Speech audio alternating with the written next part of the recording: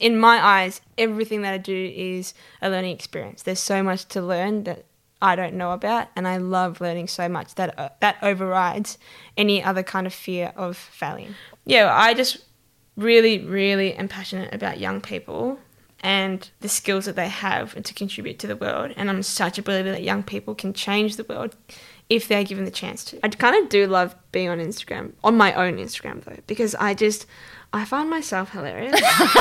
We know.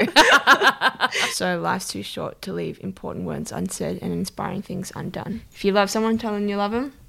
If you are not happy with something, speak up about it. If you want to do something, do it. Welcome to the Seize the Yay podcast. Busy and happy are not the same thing. We too rarely question what makes the heart sing. We work, then we rest, but rarely we play, and often don't realise there's more than one way. So this is a platform to hear and explore the stories of those who found lives they adore. The good, bad and ugly, the best and worst day. We'll bear all the facets of seizing your yay. I'm Sarah Holloway, or Spoonful of Sarah, a lawyer turned funtrepreneur who swapped the suits and heels to co-found Matcha Maiden and Matcha Milk Bar. Seize the Yay is a series of conversations on finding a life you love and exploring the self-doubt, challenge, joy and fulfillment along the way. So for this episode, I finally convinced the mysterious Angfoot, which is actually pronounced Angefoot, as you'll hear shortly, to come on the show and tell her story. I've had so many requests to hear from Ange, so here she is in all her hilarious glory.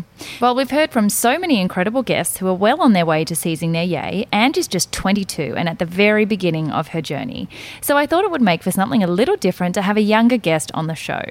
Having said that, she nonetheless has squeezed more into her life than people decades older than her, which is part of what makes her so interesting.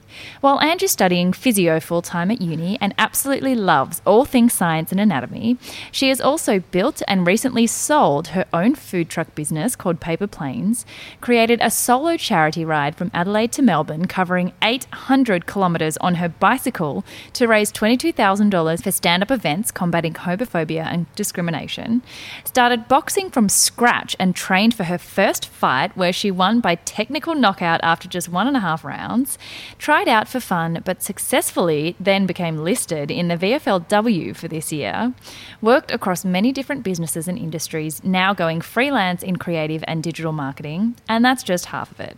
You can see why she's such a motivating and life-loving person to be around. While we met through our businesses, Ange is one of our closest friends and an absolute human ray of sunshine. You can tell that we get a little bit off track from time to time, probably forgetting that we were recording and not just chatting between mates, but hopefully you enjoy nonetheless. Angelina! Hey! Finally got you on the potty, even though you did start with episode 1. Thank you so much for getting us started. It's all good. It's taken 33 episodes to convince her to finally come on and 8 months' time. But here she is, Angfoot. I still don't think I have very much to give, but I knew that... We're going to clearly come back to that in ATA when we get to self-doubt. But first, as you know, I love to start every episode asking everyone what the most down-to-earth thing is about them. And your Instagram is a tribute to down-to-earthness and keeping it real. But for anyone who has only heard your bio, which I will have obviously recorded and added to the start, you will seem quite intimidating, especially for your age. So can you tell us something that's super down to earth about you? It can't relate to your bodily noises either. That defines me. No, honestly, I literally am the most normal person. Like the fact that I have 1 follower on Instagram. But highly engaged. I'm a very engaged, active member of your community.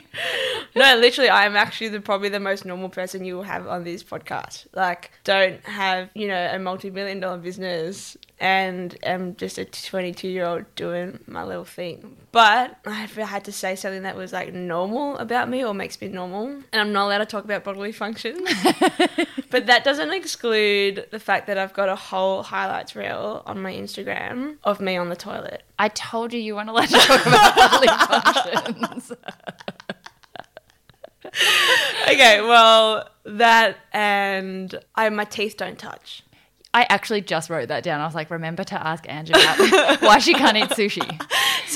So my teeth don't touch at all. I think because my molars are too big or something and my front teeth don't touch. And so when I bite into things that have like a thin skin, I can't actually break the food. So like, for example, sushi. Or pizza. So I'll bite into a sushi and I'll get all the filling, but then when it gets to the cutting the food part of it, the seaweed just strings out from my mouth, which is kind of gross, but like I just have to do it. And then same with pizza. If it's a thin crust pizza, I'll have like the beautiful topping and then just the crust. I think we need to maybe do a visual demonstration later on I'll Instagram because I don't think people can understand from that. Anyway, it's pretty funny. So, your waitier. I know you think that it's not much of a story, but Ange, guys, for 22 or for even 32 or 42 has squeezed an enormous amount of different adventures into her life and has one of the most interesting and diverse ways TA of all our guests so far. So, take us back to the very beginning. Tell us about young Ange. Your full name is Angelina. Maybe actually first tell us about why Angfoot and then explain why you're called that and then explain who you are, where you came from, about your family and young Ange. Okay, so Angfoot is a name that was given me by Sarah and Nick because I spell my full name's Angelina, and I spell Ange, A-N-G, and we had a very, very long fight as to why if it's A-N-G or A-N-G-E. And I firmly believe that it's A-N-G because we're going to have to do a poll on this. Yes, let's do a poll. Ange is A-N-G because A-N-G-E is Ange. That is my final decision, Eddie. Okay, lock it in. Lock it in. So why Foot? Foot. Oh, okay. So for when Sarah and Nick got engaged, Engaged.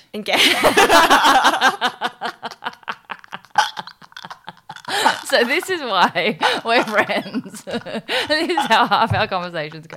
Anyway. Oh, that was a good one.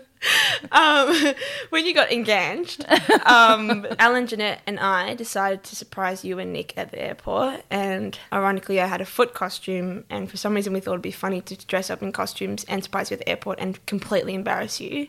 It was the best, but it was so embarrassing. So I wore a Foot costume to the airport and stood there for like an hour and a half, and then for some reason, I became obsessed with this Foot costume, and I like rode my bike in the Foot costume, like turned up to random things in a Foot costume and kept taking photos of it, and then I just became Ange Foot.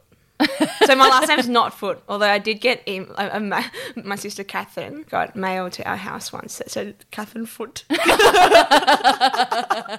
And your surname is Roan, which is not a very Vietnamese name. No. And it actually started as Duon. So tell us about that. Yeah, so mum and dad are fully Vietnamese. They both escaped the war. They are textbook boat people. And dad's surname originally was actually Duan. And D-O-A-N is actually a very Vietnamese surname, but ages ago my grandpa got in an argument with the family and he was threatening them that he'd changed his name. And they didn't think he was serious. And then he went and changed his name. And then changed the D to an R. And so now we're Roan, which is like has no cultural background whatsoever. And then Dad gave us all English first names so that we could get jobs. Wow. Yeah. So it's Catherine, Jennifer, Nicholas, and Ang. Yeah. So 4 siblings. Mm-hmm. Tell us about young Ange. Did you know what you wanted to be? There were 4 of you in the house, but you also had your grandmother, Stories of Benoit, and a big Vietnamese family. So lots of cousins. You still have cousins night. So what was growing up as young Ange like? It was a very busy household because we had not only all us kids and my grandma and my mum and dad, but our house, I always think of it like a hostel. The door is always open and there's always someone living with us. So we had my uncle and my godmother who lived with us. And so the house was like a minimum of 8 to 10 people at all times. So it was a very hectic household, but it was fun. It was really, really fun. Yeah, we just hung out heaps. We played a lot in the backyard. I was very much a tomboy, still very much am. Played all the sports under the sun, but only played the sports that I could in school because we actually weren't allowed to play school outside because my parents are were very like tiger parents in terms of being very academic. So whatever sport we did play, we just played in school, which meant that I just played all the sports that I could and take advantage of what school had to offer. But Catherine, my older sister, was pivotal in our upbringing. She's one of the best sisters ever in that she brought us all up to allow us the freedom that she didn't get. So we got to play sport a lot earlier than she ever got to play sport outside of school because she pushed it.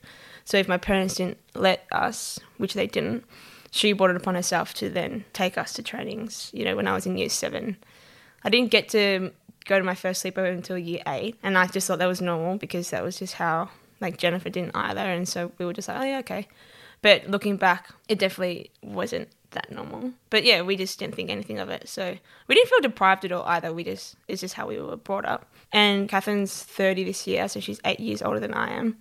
So yeah, when she could drive, she could take us heaps of places. So yeah, she was pretty big in our upbringing. So Catherine is actually how I know Ange. I met Ange when she was 6 because Catherine and I went to school together, which is the same school that Ange ended up going to, McRobb, selective entry, very academic Asian school.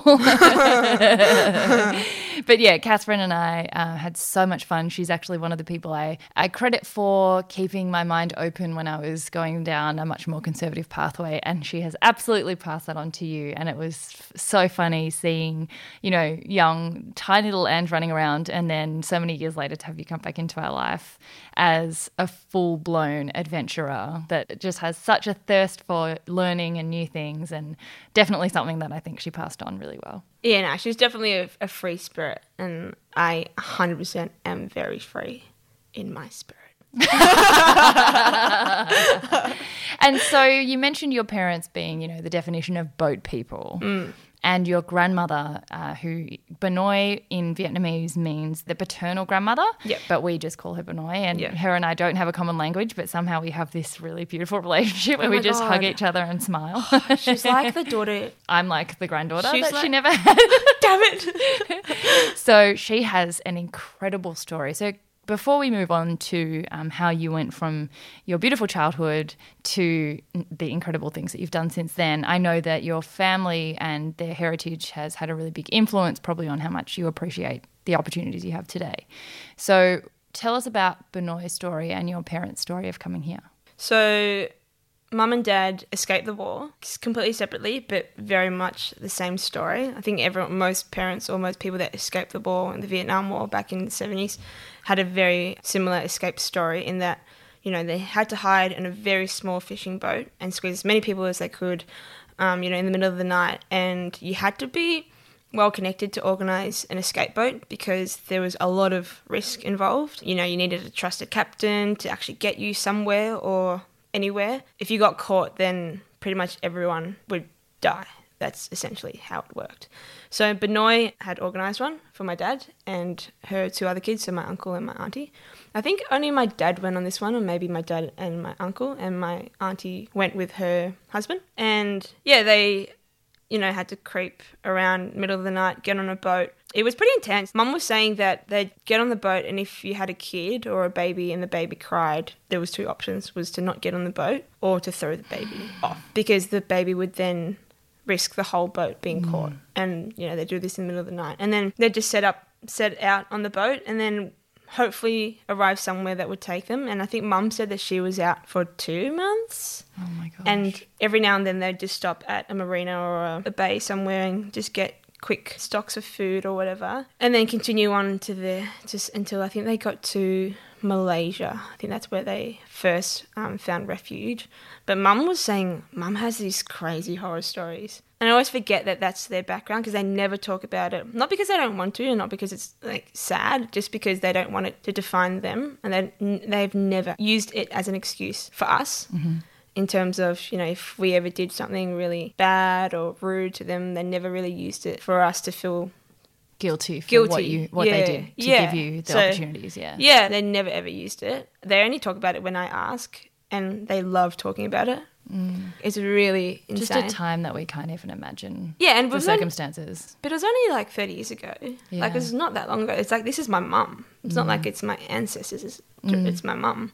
Yeah, she said she was very lucky with her boat, that her captain, they had really good rations of food, and he stocked up really well, and they got there. But she was saying there was 150 people on this little fishing boat. They had to lie on top of each other, flat, so they wouldn't be seen. And yeah, it was pretty crazy. And then they arrived in Perth and then sponsored my grandma over.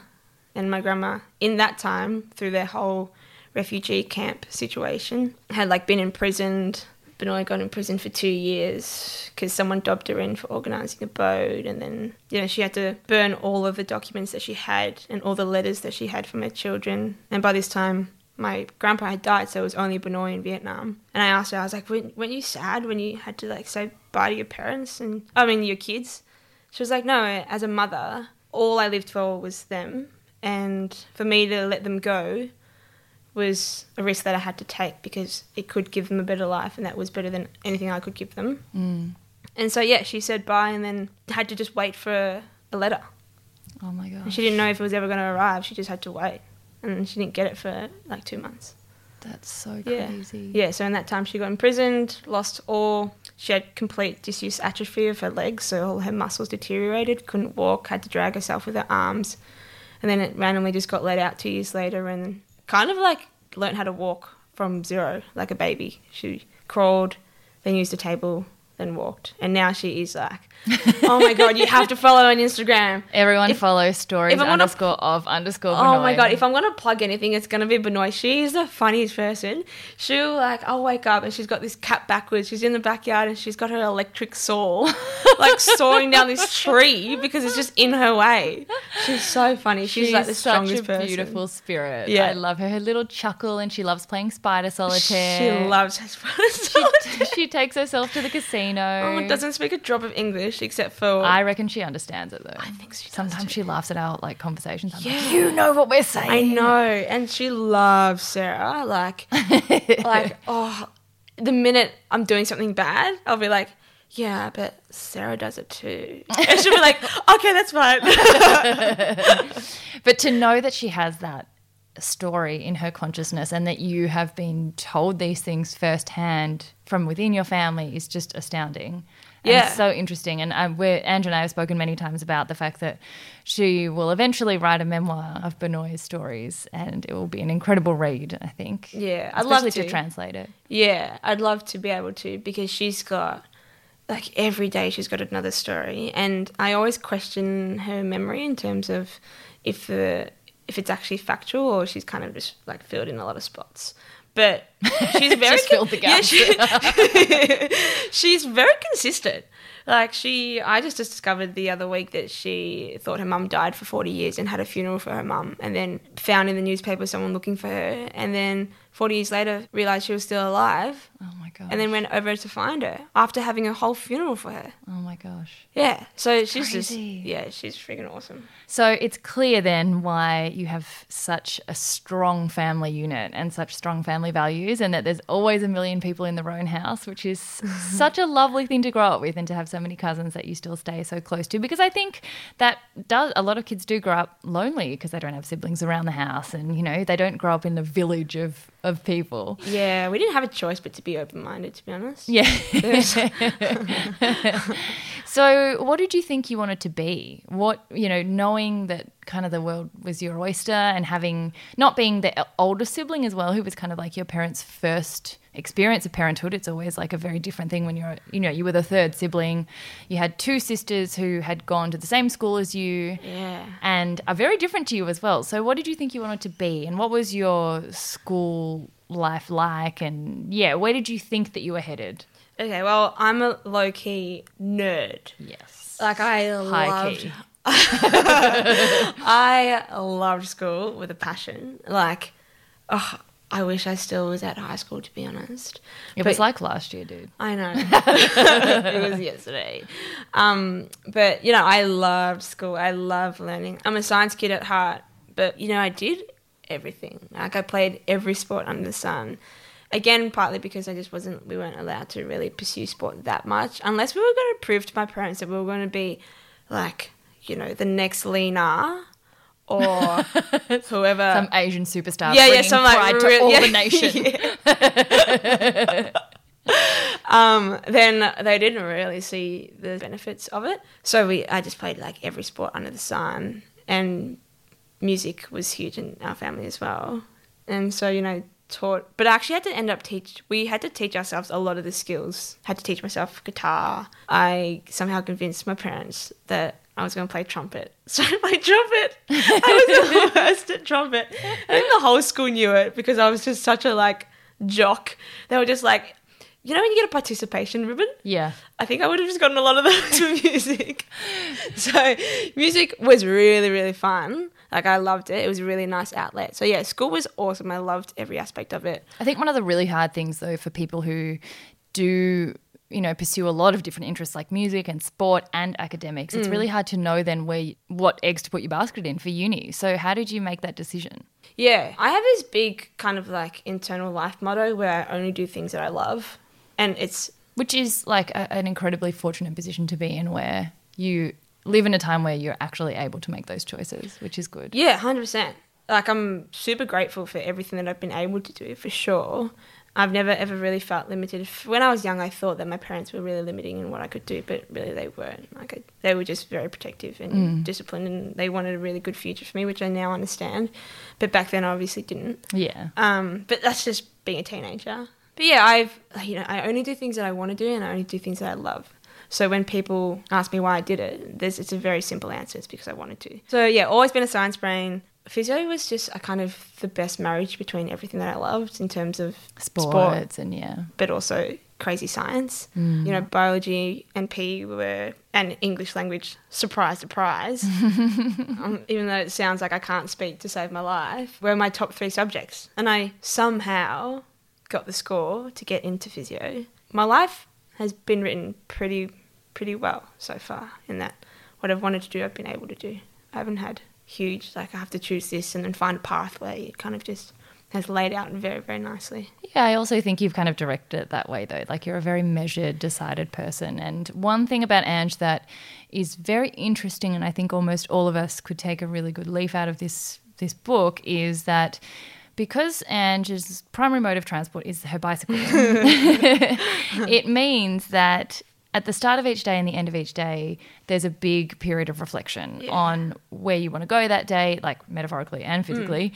And at the end of the day, what you've learnt, what was good and what was bad. Yeah. So these are called Ange's bike reflections. And I think that's probably, you've had such a great journey so far because you do take a lot of time to reflect on where you're going. You take stock before anything's gotten too far out of control, like out of hand. Yeah.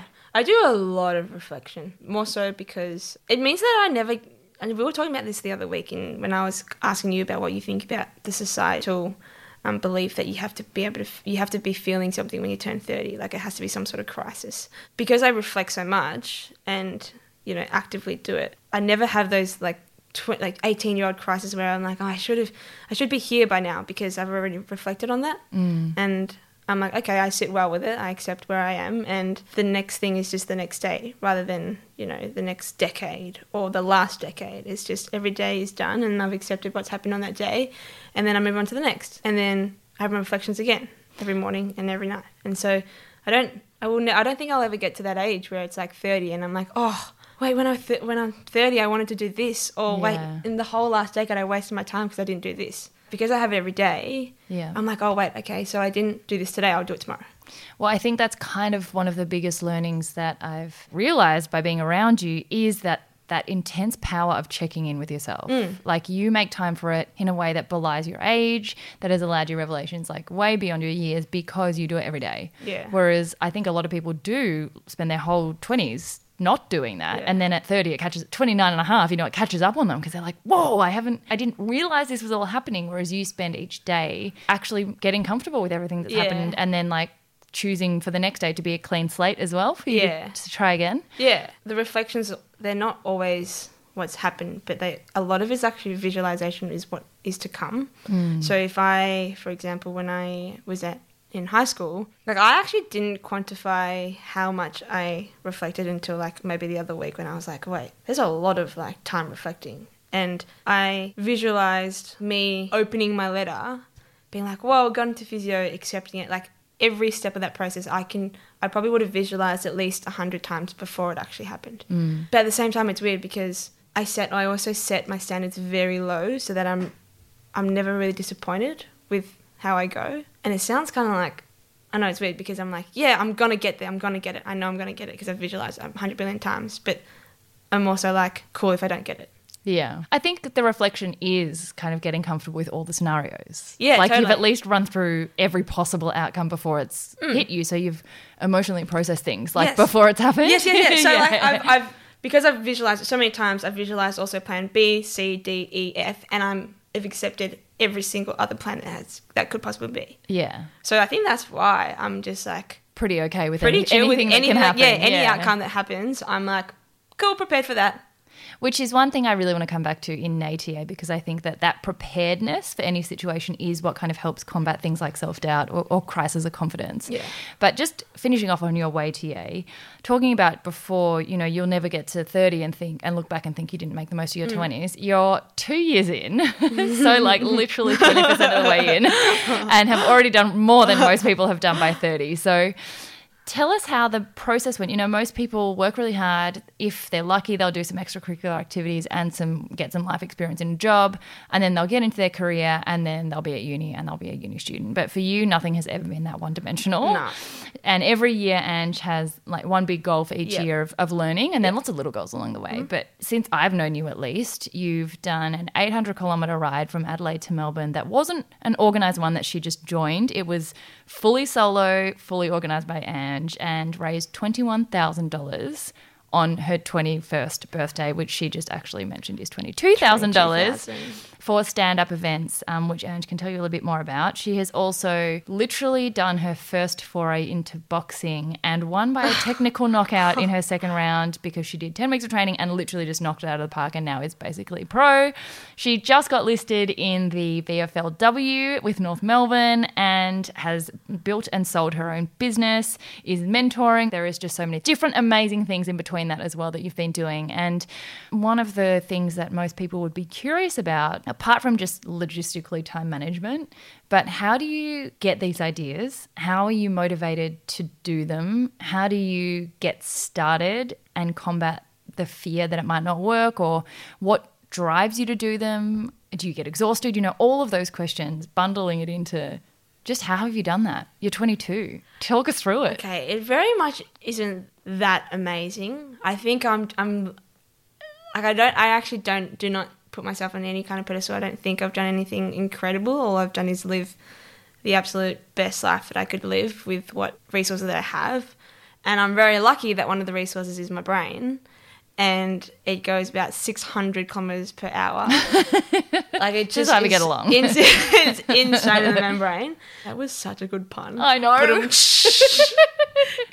I was just also thinking about, we've been doing, the running challenge with Nike, and just been palpating and doing all these physioscience things and explaining to me all about the membranes and the tissues and ligaments and all the stuff. So I'm like, oh, triple pun. And also on top of that, you also work basically full time in all three of our businesses, or four of our businesses, and are also a friend, a sister, a daughter, like a granddaughter, all the other things. So yeah, how do you fit it all in? And what drives you to do this stuff? Like for most people, I think because you don't put yourself on a pedestal, it's even more confusing for people, because a lot of people do things, even subconsciously, for recognition or for achievement or for some sort of sense of external fulfillment, whereas I think you're very internally motivated. Yeah, I think I'm internally driven and impact driven. Like this is very much just thinking on the spot. This is just me. Uh-oh. Like brain fart. And without a filter. I think I have first of all, already, I have a really weird, it sounds really morbid, but I don't actually fear death. I could die tomorrow and be so happy with it, purely because in my eyes, a lot of people fear death because they haven't lived the life that they want to live, or there are things on their checklist that they still want to do. And because of that, if say they died tomorrow tragically, they're like, oh crap, I didn't get to do this, I didn't get to do that, I feel so unfulfilled. Whereas because I do everything I want to do and do everything that I love, then there's nothing that I still want to do, because I just do it. Yeah. I just make it happen. And so that is one big driving factor. Like if there's anything that I love and I feel a really great urge to do, I just do it. And because it's internally driven, it doesn't matter so much. I just do it. Like I'm not doing it to please anyone. I'm not doing it because someone has told me to do it. Which is when you get into the sticky situation of the drive is a bit different, the motivation is a bit different. Yeah, so I just I don't have a huge fear of failing either. Obviously, if I care if I fail, but it's not a hindrance to anything that I do, so I just do it. And because in my eyes, everything that I do is a learning experience. There's so much to learn that I don't know about, and I love learning so much that that overrides any other kind of fear of failing or looking bad or looking like a failure. I don't think people really care about failing. I think people care about looking like a failure. I think it's a very societal thing, the whole failure thing. I think most people know that it's inevitable to fail once or 100 times because it just happens. You can't succeed at everything. But yeah, I think the whole looking like a failure is what people are afraid of. And I don't really have that kind of fear, purely because I've grown up setting my standards real low. So I'm happy with whatever. Like, I could make $10 and be like, huge success, Ange. Huge success. Well done. Yeah. But yeah, so because it's an internal drive and I don't have all kind of input from a lot of like society and other people, and because a lot of it is purposeful, like a lot of the stuff that I do or want to do I want to make some sort of impact, then it's all very much just passion, and that I feel like is endless. What would you say have been some of the real highlights or pivotal moments of learning or reflection in all of those incredible things? As in what benefits I find in reflection? Is that what you mean? Or just more things that stand out for you looking back at all of those different experiences. They're so different and I would imagine transformative in different ways. Yeah, totally. And in such a short amount of time as well. Yeah. When I was 17, I backpacked the US with Jen. It was awesome. When I was 18, I backpacked the world on my own. I went for 5 months, and that was one of the best time ever. I think I had all the revelations there. I had so many ideas come from that trip, but I also realised I could literally just do anything. I probably felt the most invincible I've ever felt, and since then I just do everything that I want to do and trust. I think the reason why I'm able to do what I do is because I know my capacity and I know what I can and can't do. Like, I know my capabilities, I know where to push the boundaries and how far I can push it before it's a bit too dangerous to even try, and I know that I need to be challenged. Like, I kind of know how far I can push it, so I kind of just reach it. Those two were awesome. So traveling's a big part of me, and then Paper Planes was huge. That was Ange's business? Yeah, so I started my first business, which was a food truck, at the age of 19. That was huge in my whole life career of being 22. In all my years of being 22. Yeah, Paper Planes was huge. So because coming from a science background, I didn't know anything about business. The only thing I'd done is accounting, if anything, in year 12. That's really all I'd done that was even close to business. Catherine, my sister, that we went into it together, also has a science background and a teaching background. I'd never worked in hospitality either. I'd always been in retail, and for some reason I thought it was the best. And from that, I sat down and calculated on my bike in my reflection that the best possible idea or business idea would be to start a food truck. And the problem is you needed to buy a food truck. Yeah, so which you built from scratch. Yeah, so I custom designed a food truck made by my friend's dad, and this was like every single aspect of this was a learning experience in that I didn't even know how to start. And when I mean start, I mean figuring out where to start. Do you start with a business name? But for the business name, do you need some sort of like ABN? I didn't even know what ABN was. After that, where do you go next? Do you need lawyers? I thought we needed a lawyer. I don't know why we needed a lawyer, but I just thought we needed a lawyer. I thought we needed a tax person. I thought we needed all these people. When really all we needed was literally a business name and an ABN. And that was it, an idea and people behind it. So, yeah, designed the food truck because obviously, my friend's dad builds caravans, not food trailers, had no idea what was needed. Neither did I, but he didn't want the responsibility of having to design it just in case he missed things in terms of health and safety. So here I was like Googling, going to business workshops, being like this little 19-year-old where people just thought I was just having a bit of a, joke around or something. They thought I was probably just going to sell bracelets on Instagram or something. Which, no, there is nothing wrong with selling bracelets on Instagram, but I think that's what they thought my path was going. Yeah, so I fully had to design the whole food truck on my own, every single spec. So that went from how long, how wide, to specific materials needed for the floor, for the ceiling, for the windows, how many sinks, what types of sinks, you know, material of the bench top, what kind of bench top, how long the bench top, how high, it was just, there was just so much in it that I didn't realise. And then on top of that, there was actually building the business, which people forget about. So even something as simple as a logo, a menu, I didn't even know how to start pricing a menu. I didn't even have a recipe. I didn't have, like, it literally was like everything you could think of. If you had to break it all down, I just had to figure out. And that was huge. But the main driver for that was we started to get young people into entrepreneurship. And have to preface that with, I don't like calling myself an entrepreneur because I don't believe that I am. And I'm not a huge fan of the word entrepreneurship either, because I feel like to be an entrepreneur, the connotation is that you are some prodigy and you are incredible and you are out of this mind, Steve Jobs kind of brain, and you are so far beyond the average person that you're an entrepreneur. And in my brain, that was always what an entrepreneur was. It was someone that was just out of this world clever. And Which I'm I definitely think not a lot that. of people would argue that you are, but whatever. No, I don't think I am. But at the same time, it's the only word right now because it's such a novel concept. That's the only word to describe someone. So, yeah, I just really, really am passionate about young people and the skills that they have and to contribute to the world. And I'm such a believer that young people can change the world if they're given the chance to. And I realised being a young person that there's a big stigma around us that we're not capable of that, purely because we're apparently, we're hooligans, we just like to party, we just like to drink, we don't have experience, we don't have the money, we don't have the knowledge, we don't really know what we're doing because we've just maybe still in high school or fresh out of high school or, still can't get through uni. But I know people my age who are just so talented in so many ways, if, as singers or as artists. Like my sister's, one of her friends was doing physio, but is an incredible artist. In second year uni, he decided that he wasn't going to do it anymore and pursue his art career, and has now 1 million followers on Instagram. Wow. And he just draws. And follow him. You can put it in your show notes later. It's called Kellogg's Loops.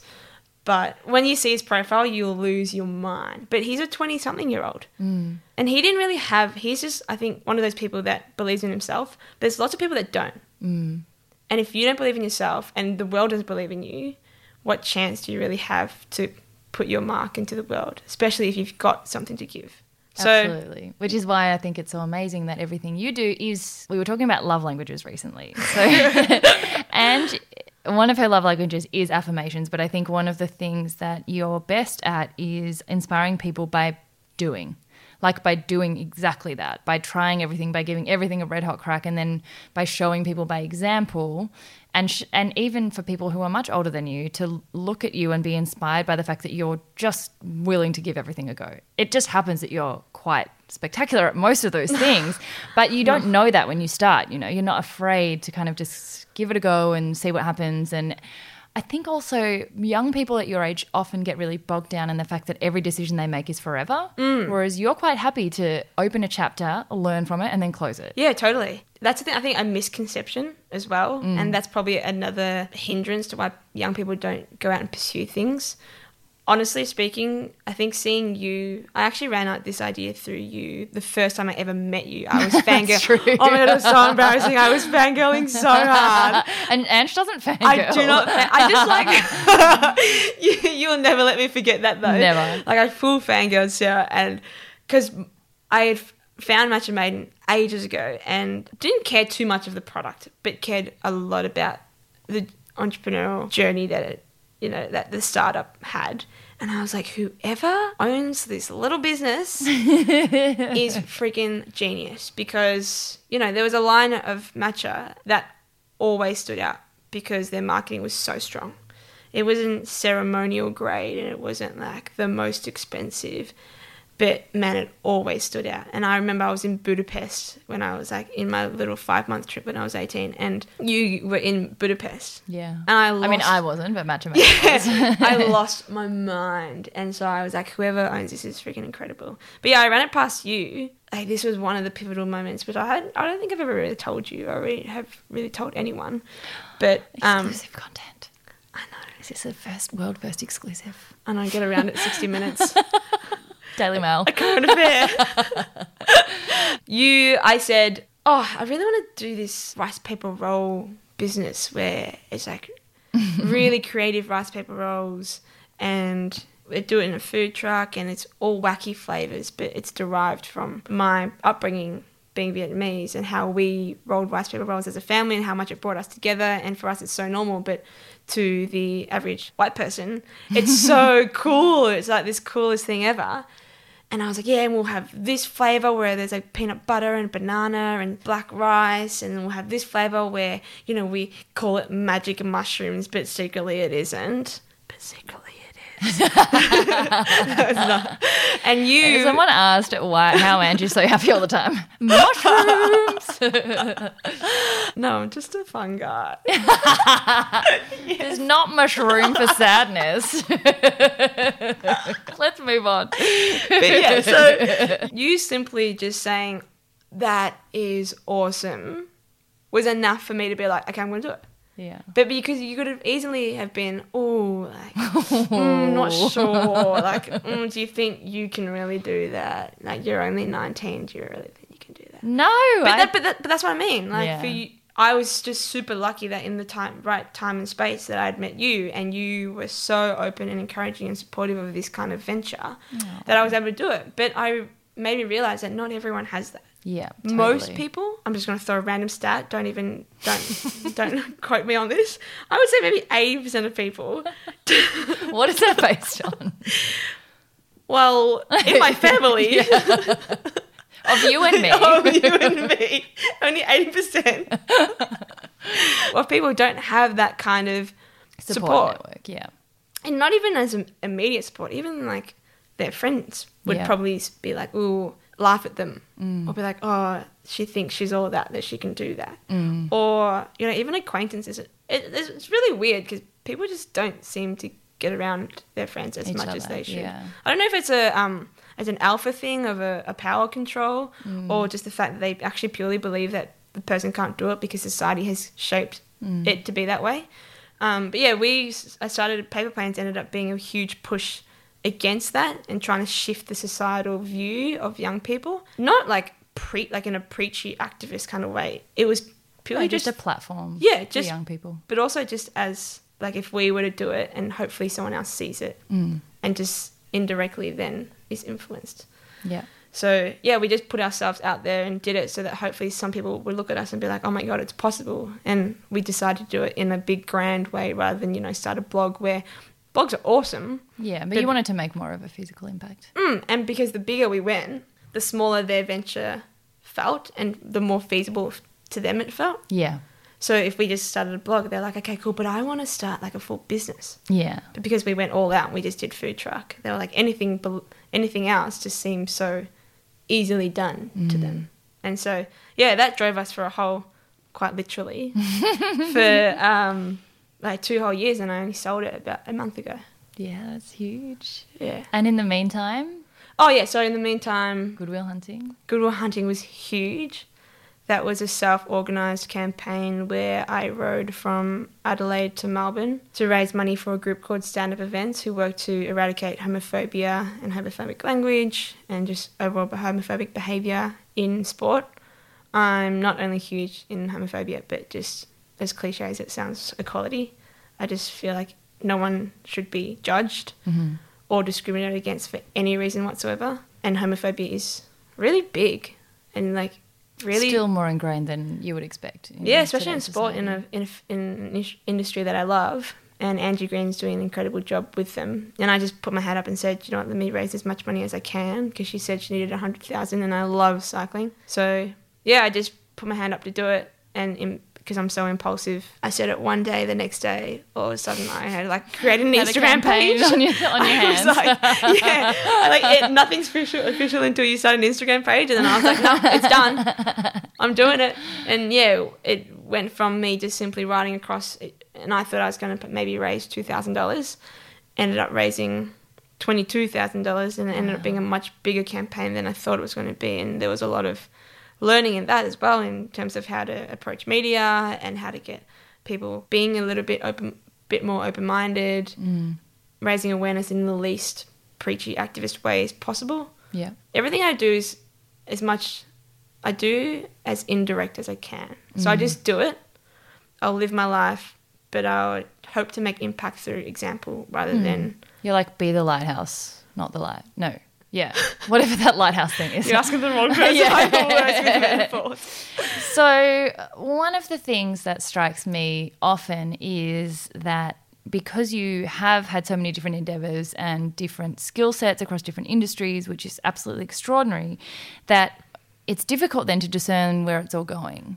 And unlike a lot of people, you've had all these extracurricular, endeavours not because you don't like physio and not because you're bored in your main endeavour. You actually love physio. You go sick for it. So what do you think this is all leading you to? Do you have any concept? Because I'm going to totally do this episode when you turn 30 and compare, because I'm so interested. What do you think that it's all leading to? Because you're quite unusual in that you're the first guest on the show who I'm catching at the start of the story, not halfway through. Yeah, true. Okay. So what do you think it's all leading for? Do you have a vision, or are you going to keep exploring something different each year and just see where you end up? Like, where do you think that it will lead you to?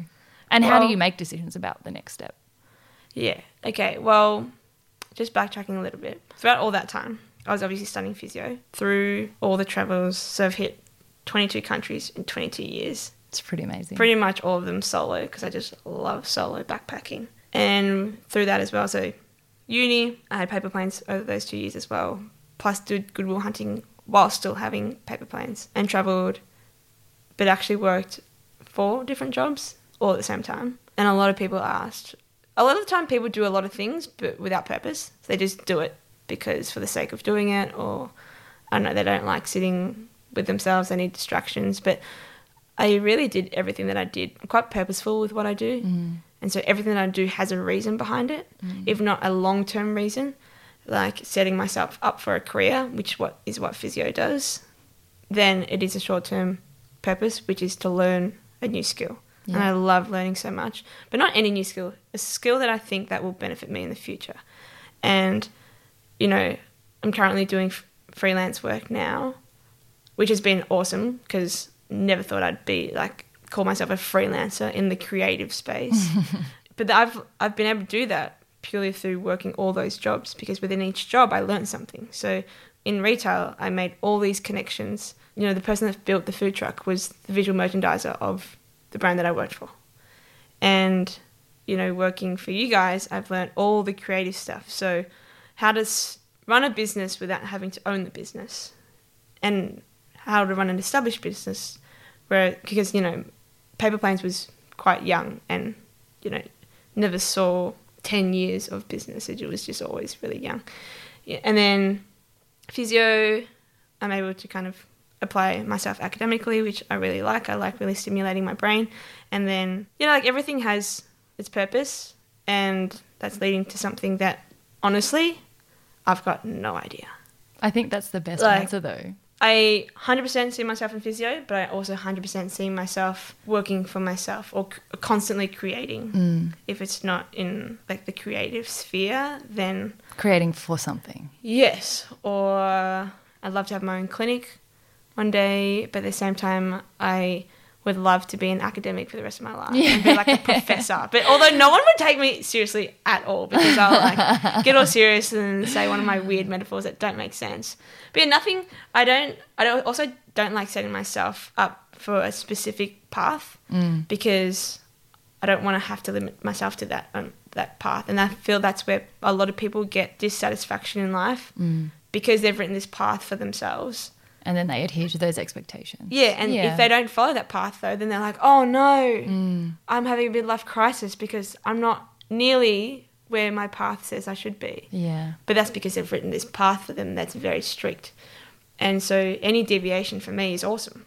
I love it. Well, I think you're such an incredible example of the fact that in this day and age, you can't expect to know what you're going to be doing in 5 years' time, 10 years' time, and that's a good thing. You're completely open-minded to enjoying the full benefits of that climate, whereas I think a lot of people still are a little bit more conservative or risk averse, but you're a very inspiring example of the fact that you don't have to do that now. Like, you can actually go out and be unsure where you're going to end, even if I don't know where I'm going to end up, but it's great that you don't. Yeah. But I think the other thing is, which leads really nicely into the next section called NATA, is that uncertainty can lead to doubt or fear, or in the opposite situation, even if you are certain that you're not going to be certain about what you're going to do, that you get the reverse, that you get that pressure then to do something grand because you've kind of hit these heights at such a young age. You know, you've got 8 years left of your 20s that you've already surpassed what most people do. So it's sort of like, well, what's next? There's all this expectation of like, Ange, what is her next big thing that you're going to do? Yeah. So leading into NATA, I don't imagine productivity pressure is such a big thing for you because I think you're quite good at setting up, you know, boundaries for what people expect of you and what you expect of yourself. And motivation is probably also not a problem. In the reverse, it's how do you not burn out with all of that stuff going on? And I know you have low expectations in one sense, but at the same time, you're also a nerd who expects to be, you know, an A-type that expects to have a base level of skill at things, and you will never submit something to anyone that's bad quality. No. So, yeah. How do you manage all that? Yeah, so in terms of burnout, I definitely do burn out. If there's ever a day where for 24 hours you don't see an Instagram stories, I've probably burnt out. And I never used to. I always tell Sarah that I can physically go forever. Like at the start of this year, I ran every day for 100 days for a minimum of 20 minutes. And I hate running. But I did it because another thing, it was just an internal thing where I hated the fact that I hated something because I wasn't good at it. So I was like, well, that's stupid. So why don't you just try to become good at it and remove that hate for something? Because I just don't like not liking things. I just think it's a very negative energy to have within yourself. I didn't really ever burn out through that. Like, you know, I did the whole bike ride and all the training and all that stuff for Good Will Hunting and came back and rode 40 kilometres the next day. Physically it was fine, but give me too much mentally and I'll crash like straight away. Because I'm such a thinker, which I think most people are, and there's so much going on. I'm very, like you said, A-type.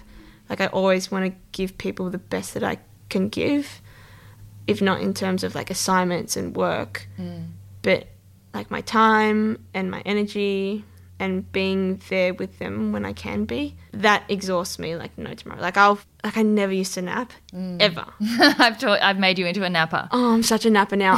But I actually, not because I need a nap, I just crash. Like I just actually crash. And you know these times I have, when I crash, when I get really tired, I value sleep a lot and I need a lot of sleep. But if I don't get it, I go into a just black hole of... We call it the black hole of death. Yeah, we call it the black hole of death. So let's move to the black hole of death. The black hole of death is pretty much when I get really, really tired, I go through like a process of very consistent symptoms. And they normally consist of indecisiveness. By the way, I'm very analytical and psychoanalytical, especially of myself. So I actually know myself very well. Yeah, alarmingly self-aware. Yeah, so I know probably every process of how my brain works and I break it down. And that's what a lot of the time on the bike is like. It's just me thinking about you thinking. About me thinking. And like being like, okay, this is why you think this. And so, yeah, one of the processes is indecisiveness. Obviously tiredness is the overriding one. Anxiety comes next. Anxiety in that I'm more, like kind of really irritable and everything gets me on edge. From there, I tend to go quite quiet. Which is like the weirdest thing ever. Yeah. Like I will either, like literally when I get home, because home is this place where I'm like a completely different person because your family will always love you unconditionally. I just like use that, like take advantage of it, or I'll come home and literally become mute. Like someone will say, and put the dishes away and I'll be like, babe. But I think that's why one of the reasons why it's so important to talk about it is literally the most resounding question I get about you is, because you are such a pleasure to be around and such a positive impact on all of us who are around you in terms of like lightheartedness, free-spiritedness, open-mindedness, and joy in the simple things. You know, the question is, how do you stay happy all the time? And I think it's important to acknowledge that no one does. Like, you have black hole of death days. Admittedly, they're rarer than most people, and day to day you are a lot happier than the average person about life. And I think because you give yourself such a wide scope for reflection, but at the same time, you do have days where you get anxious, and it's a side effect of such an active brain that allows you to do all the positive things. It also brings with it the negative over-reflection when you're tired. And it also reminds me how much sleep is so important, and rest. Yeah. You brought to my attention how important rest was. Because I'm nap queen. Because she's vlogatron. Because I'm vlogatron. That's what I call Sarah when she's a vlog. When she's a bit airy-fairy. And she goes black hole of death. I go flog. Where I just like can't do anything. I can't like... anything. Like I literally can't drive. I just get really flaky. And I know it. I know it because Sarah will call me and be like, Ange, should I wear my green sock or my blue sock? And because she can't make that simple decision, I'm like, yep, she's in Flogatron. But yeah, like I'll go. How do you get yourself out of that? So I have a process because like you have a process for everything? I know, one, I have a process for everything, and two, I know myself so well. But I will actively withdraw myself from people. Normally, I've become actually a hermit. So Sarah and I text pretty much every day, but I will actively just not reach out to you. And I become very quiet, and that allows me to not instigate the black hole further by saying something stupid or being super irritable and then making it worse through guilt and everything. And then I'll withdraw for enough and actually become quite productive. And then, that withdrawal period really kind of helps me realise what I have. I guess it allows for deeper reflection. And then normally it's something very just normal that snaps me out of it. Like it will be something that snaps me out of it, and normally just wait out for that. Yeah. And it normally is something that reminds me how grateful I am to have something. Yeah. It could be that, Nick's called me and said, oh, where are you? Let's go kick the football. And it literally could just be that, and I'll be like, wait. Wow, I really appreciate that I have friends that I could just hang out with without any kind of other thing involved. Or it could be that, Benoy is just so funny that night that it just snaps me out of it. A lot of the time I just sleep a little bit more.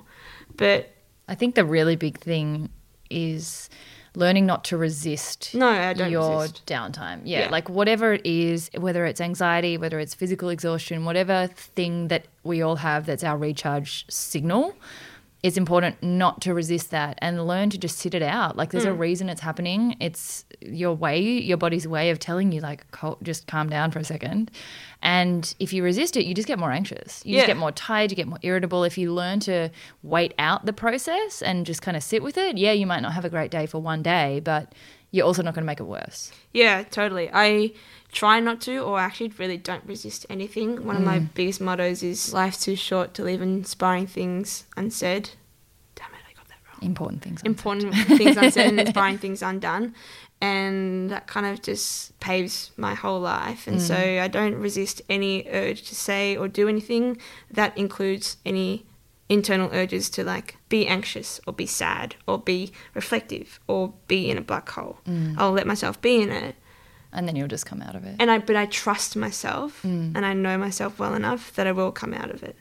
And I think it's that whole self-awareness thing. But that only comes from enough reflection about yourself and allowing yourself to reflect about yourself because... Yeah, totally. I think people sometimes are scared to look at themselves. Yeah, 100%. Like really cold, hard look in the mirror kind of thing. And one of the measures, in fact, even just reflecting as we're talking, one of the things that does make you so mature for your age is self-reflection. Like that's probably the key behind all of it. Isn't just like life experience and traveling, but it's the reflection you've done from those experiences. Yeah, because I'm so emotional that if I don't reflect, then it's like my brain will probably explode. And I do a lot of like journaling and writing, sometimes on the bike. Ooh, I don't think I've told you this. How do you write on a bike? No, what I do is you're a road hazard. I know. I will like press, on the microphone you can press and then voice memos. Voice memos. I will literally, if you like, actually you shouldn't. I won't. I have all my ideas come on the bike, like all creative ideas as well as reflective ones. I'll sometimes actually speak to and yourself just for leave it later. as a memo. Like, I've never told you this either, but last year Sarah asked me to write her reference for Telstra Business Awards. Oh my God, did you do it as a voice memo? Yeah, so I did it. Wow. On my bike, being reflective and stuff, I was like, wait, I'm not going to remember this when I finished. And so I voice memoed pretty much the whole reference. Oh my God. And yeah, it's just how it works. So I am very open and communicative. Is that the technical science word? Yeah, Science? it derived from French. Oh. I thought you would know. Yeah. No, I didn't recognise it. Old French, maybe. Yeah, that's okay. That's something I'm better than you at. But yeah, I'm very open. I speak my mind, but obviously reasoned as well, because I'm very, I don't like offending people. But yeah, I speak my mind because I could die tomorrow, and there are words that I'd like to have said to people. Like in a loving way. Not Yeah, I was like, wow. Okay. you're a bimbo. But yeah, and so... What about one of the things that's usually the most common TA topic of conversation that comes up is self-doubt, and whether that manifests as, you know, a body confidence thing or a skill confidence thing, being underestimated. You know, for you, I would expect that in business it could have been being underestimated for your age or lack of experience. I know that you're particularly level-headed for a woman at your age, because your 20s, particularly your early 20s and particularly at uni, is kind of one of those major times where you do start to have crises about what you look like and how much exercise you're doing and what you're eating. And, you know, all of us go through something in some form, coming to terms with who we are and what we look like. And our brains, like, it's not necessarily just visual, it can also be like skills-based. And for you, you kind of hit all of those things. You're a woman, you're young, and you had businesses and you were doing things that were way beyond your age and what people's expectations are. Anyone who defies social expectations in some way is always going to have critics and cynics. And some of them are yourself is usually the harshest critic of you. So I know that you don't struggle with it as much as the average person, and I admire that so much about you, but I'm sure you have had periods like that. And so can you talk through kind of how those themes have played a role in your life? In terms of self-doubt, I don't think I ever doubt myself purely for the fact that, like I said, I'm so self-aware that... You set your expectations within your awareness of what you're able to do. Like I know what I'm able to do, so I kind of just... I don't exceed it, I just push it. Yeah. But with that being said... Do you get nervous ever? Like, do you get nervous before things? My hands are totally clammy at the moment. That's just because you're weird. Yeah, this is also true. No, I get nervous. I get nervous all the time. I get nervous because there's a lot of things that I haven't done in life, but people think that I have done it. Oh yeah. So I've seen you do that before, where you're like, oh, and I'm like, yeah, Ange has no idea what they're talking about, but she's just winging it. There's also a lot of things that I'm actually okay. This is my thing. I am a master of all. How do you say it? A jack of all trades, a master of none. I don't believe that, but whatever. You're a master 100%. Of all trades, and that's full stop. 100%. No, like I get nervous around people all the time. I'm actually not that socially apt. Yeah, we can tell. And I'm joking. But like, so for example, last year I went to the VFL tryouts. I had never been to a tryout before, ever, for any sport. At any low or elite level, I've never tried out for anything. And I didn't know how the process worked. There's all these people I didn't know before. I only really went as moral support for another friend. I wasn't serious about it because I was at boxing. But at the same time, I wanted to know what it was about. So I went in. But I was so nervous because there was people that are freaking amazing. Like the reason why I don't think I'm anything is because I look at people around me and I'm like, you are killing it in this, you know, behind the scenes kind of way that doesn't need any kind of applause or any social recognition, but you do it anyway. And that's way more awesome than anything I could do, because here I am like sharing every minute of my life on social media. So it's still technically accountable. As much as I have an internal drive, everyone sees it. So a part of that is still a little bit external. But yeah, I got nervous. I'm still nervous when I am training with the VFL girls, because I'm like, I have nothing to give you, but you guys have everything to give me. And the fact they even gave me a contract was just a huge thing. So, you know, every training I'll come in nervous because I don't know what we're doing. Like I don't know drills. I have no idea what I'm doing. So like every new skill that I have to learn or every new situation that I put myself in, always nervous. But it's not a doubt nervous. It's like a novelty, like a comfort zone thing. Yeah, it's never really a doubt thing. Yeah. To be honest. So what about then comparison and body confidence? Like, I wonder if it's, as you know, because you're such a tomboy, I wonder if that's part of it, that you're not like so caught up in things, or is it like, I've also, by the way, one day Ange wore a dress and makeup and had this big Cinderella moment and I lost my bananas. Anyway, it was so cool.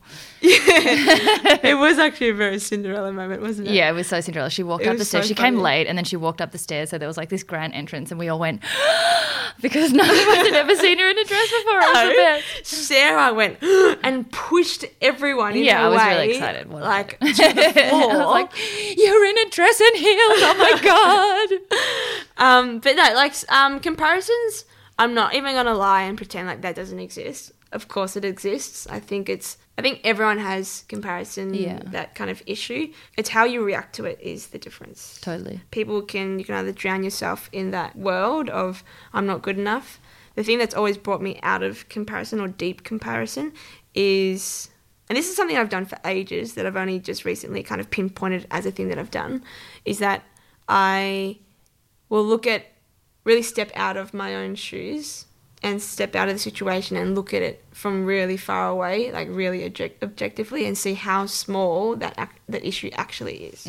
But yeah, there's always comparison. Social media is the best and worst for that, but it's how you then use it. So then how do you keep perspective in the fact that you are on social media a lot, because that's part of your job? You know, you work as a freelancer in growth and social media and digital strategies for us, obviously, and lots of other businesses as well, which means that you're on your phone a lot for work, not just for fun, but then also you're on it for fun as well. You know, Stories of Benoy is curated by Anne. Like, how do you combat that feeling of endless connection? And I know, you know, you have traveled the world and you do have lots of friends overseas, so it's an amazing tool for you to be able to have. But then how do you, particularly as a member of the younger generation who has grown up with it more than we have, how do you keep distance, or how do you combat that feeling of needing to be connected all the time? My bike. Yeah, okay. Means that I have to be disconnected. For anyone that doesn't follow me or even know me, which most of you guys would not, I cycle everywhere. And when I say everywhere, I mean, you know, Sarah lives 20 kilometres away from me and I'm pretty much here every day, and I'll cycle to and from no matter what. I don't think I've ever driven here in the last 3 years of being a friend. Sometimes I do get frustrated that I can't disconnect, and I am always connected. But yeah, playing sport, playing football, enjoying cycling means that I can't really be on it that much. But at the same time, I kind of do love being on Instagram, on my own Instagram though, because I find myself hilarious. We know. Put me in a room. Really funny. Put me in the room by myself, and you'll probably hear me giggling. I have done that before. Yeah, I love being on it because then I can kind of share my humor with my own page. And this is another thing of setting your standards so low. I am like the realest you could possibly be on Instagram. Like toilet selfies. Every time I have 6 chins, I'm like, gotta find my phone because I gotta show people my 6 chins today. Or okay, my but 5 chins also today, we kind of want to find her a husband, and I'm like, you need to stop sharing your poo stories. Just saying. So yeah, my whole life is setting my standards really low on social, so that when people meet me, they're like, wow, you're amazing. So what did you learn from Ange? Just to like set the bar really low. But to also be you. So play TA. I think we're naturally gravitating towards playtime. Obviously your bike is something that brings you a lot of joy and like resets you to who you are when you're not being work Ange or sport Ange or business Ange or physio Ange. I don't actually know where there's time to be an Ange that isn't defined by any of those outputs, but I know you make time for her. So what do you love doing? I mean, I really want to just out you right now about the guitar because it's right here next to us and I feel like you should play it. I'm not playing the guitar. I like to play the guitar. I wouldn't say I'm a guitarist. I would. Yeah, I do love playing the guitar. Self-taught, which is why I thought you were going to say self-talk. Just chatting to myself. Just chatting to myself. I like to sit in front of the mirror and just stroke my hair. I've seen it. No, I love the guitar. Food blogging. The Yeah, that was like, I She haven't used logged to on have to a food blog, and is again another skill that you have is just like incredible recipe development. Anyways, Yeah, back to music. I love music. That's one of the things I love. I sing to myself. I sing to Paul a lot. Paul's the only one that will She listen to sings me. to Paul. I love kicking the football. I really enjoy boxing. I spend a lot of time with you and Nick. A lot of the time we just pretend like it's a work meeting, but really, Nick knows. Nick's like, you guys aren't actually having a work meeting because we'll speak for like 5 minutes and then laugh for the other 55 minutes. This is like super nerdy, but I don't read books. She does but- now. But I've converted you. You have, but I didn't read books because I love reading journal articles. Oh my god. So I'll read journal articles.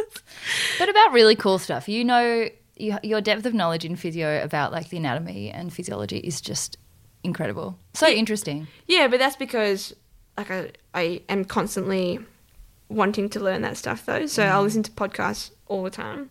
What about when you're not learning though? When I'm not learning, Because I know learning in itself is something that brings you joy, but it's also not restful and it's not play. okay, well, what about...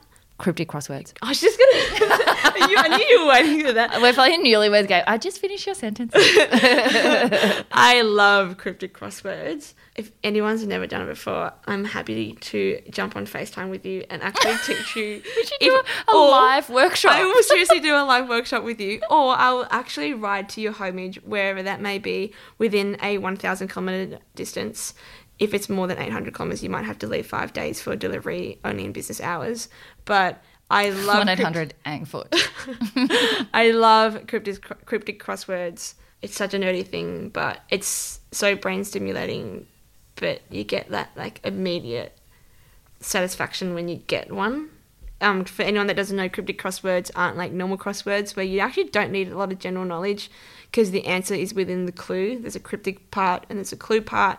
And then within that clue, you can find the answer. Sometimes it's like a jumbled up word within the answer, which is like super fun to do. But yeah, that's probably one of my favourite things to do other than that. And you got me into 1,000-piece puzzles. Oh, puzzles. Yeah. That'd been so much fun. Yeah, they're, I guess, the main things that I like doing. Okay, so wrapping up with the last few questions. We could talk for hours about Ange. Obviously, you can see how interesting she is. I think we're already at an hour and a half. Oh, my God. Sorry. No, it's amazing. And also, you've had like so many less years than everyone else to actually fill with stuff, and yet you still have taken up a whole episode. Well, I was like, I don't think this will be like an accomplishment kind of like... It's pretty much an accomplishment episode. I think it's very much just this is how my brain works and... Yeah. How I built this. Yeah. Ange's brain. Yeah. So, okay. 3 things that people don't usually ask about you or know about you, which is hard because you're pretty open with all your things, but I'm sure there's something that people haven't heard before. Yeah, I'm so open. First thing, I realised this the other day. So on my Instagram stories, I put a question thing up and I said, what do I do for work? And this is like testament to, I guess, myself, but then my following, because people... I don't take myself seriously. I'm sarcasm queen. And so I put it up and I was like, okay, let's actually see how many people know what I do for work. The responses I got were literally professional foot, professional pooper, professional, like, chin maker. And I was like, no one actually responded with anything that was worthy of responding to or with. And yeah, that's one of the things I guess people don't know about me, what I actually do for work. That's so funny. That's the first thing that most people know about other people. Yeah, and for you, that's like one of the 3 things like people don't know about you. People know me for Paper Planes, the food truck. People know me because of you. That's actually most people know me because of you. But yeah, I quit all my jobs last year and I'm purely freelance in the digital marketing and social media space where I have actually no qualifications, but a lot of experience and a lot of drive to learn. So I do socials and marketing for you guys. So Matcha Made and Matcha Milk Bar. And I also have just jumped on a really exciting tech company called, who's launching a travel app called Travely. That's really cool. You kind of can upload photos and it turns it into an interactive map of where you've been in the world, and then you can add recommendations, which is stuff that we're working on. It's still in beta testing, but it's coming out really soon, which is exciting. And then I actually speak with Bicycle Network. So I go to schools and speak about how I did Goodwill hunting and how to get young girls into physical activity. Also do with Paper Planes. It was big for us to educate other people about business, and so we did a lot of school talks where we were completely transparent about how to start a business, because there's absolutely no information out there. There's like steps and stuff, but they actually never get to the nitty gritty of like, they're like, okay, get a ABN, but how the hell do you do that? Like, what do you need to do that? So we speak completely transparently about that, so openly that someone could ask us how we calculated profit margin, or how much capital we put into it, or they could ask about numbers, and they could ask about communication. They could ask about what we hate most about it or what we love most about it, and we'll answer. We're a completely open book, so we do that a lot as well. And then obviously in Physio Student. So yeah, people don't know what I do for work. People don't know that. Yeah, I think people know most things. 2 more. But my tooth thing was a good one. Your tooth thing was a good one, yeah, but you let go of it too early. Oh, but would that not be no number 2? Okay, so she's lame. That's number 2. What people don't know about me is, well, what did you not know about me until you... That you're scared of the dark? Oh, yeah. I'm actually scared of the dark.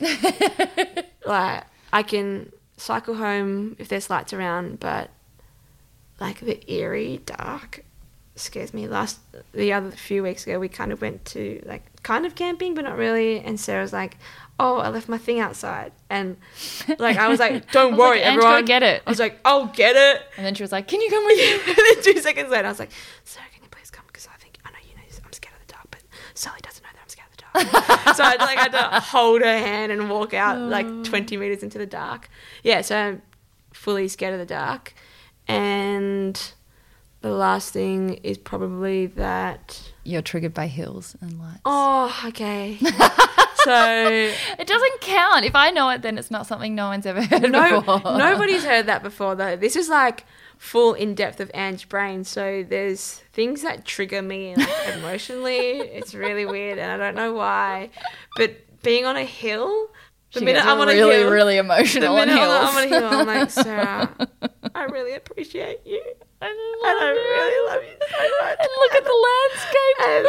And just the hills. And I'll like get so emotional. And I literally just tell my deep and darkest secrets. And lights, something about city night lights gets to me. Okay, and very last question just to finish off, because you know I love motivational quotes so much. What is your favourite motivational quote? One is, you do you. Very simple, but literally just do you. And you'll probably live the happiest life you ever will and have. And the other one is one I said before. So life's too short to leave important words unsaid and inspiring things undone, which is take it how you want to, but I'm very big in if you love someone, tell them you love them. If you are not happy with something, speak up about it. And then if you want to do something, do it. It sounds easier said than done, but the only thing that's stopping you is you. This is what the coolest thing about this podcast is that you realise people have that exact thought all the time, and the most successful people get through that, and you realise the only common factor between them all is that they just did it. Absolutely. The bottom line is just to do all the things that you want to do, because what is really the purpose otherwise? It's amazing. Thank you so much.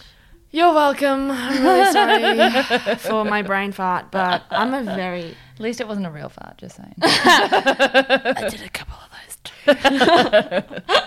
What a little pocket rocket, right? Such an interesting story, and in only 22 years. Can you even imagine what might be next for Ange? I hope you enjoyed hearing her story and got to know her a little bit more, and I'd love to hear what you think as always, so please take a screenshot to share and make sure you tag Angfoot and me, and give Stories of Benoy a follow too for the laughs.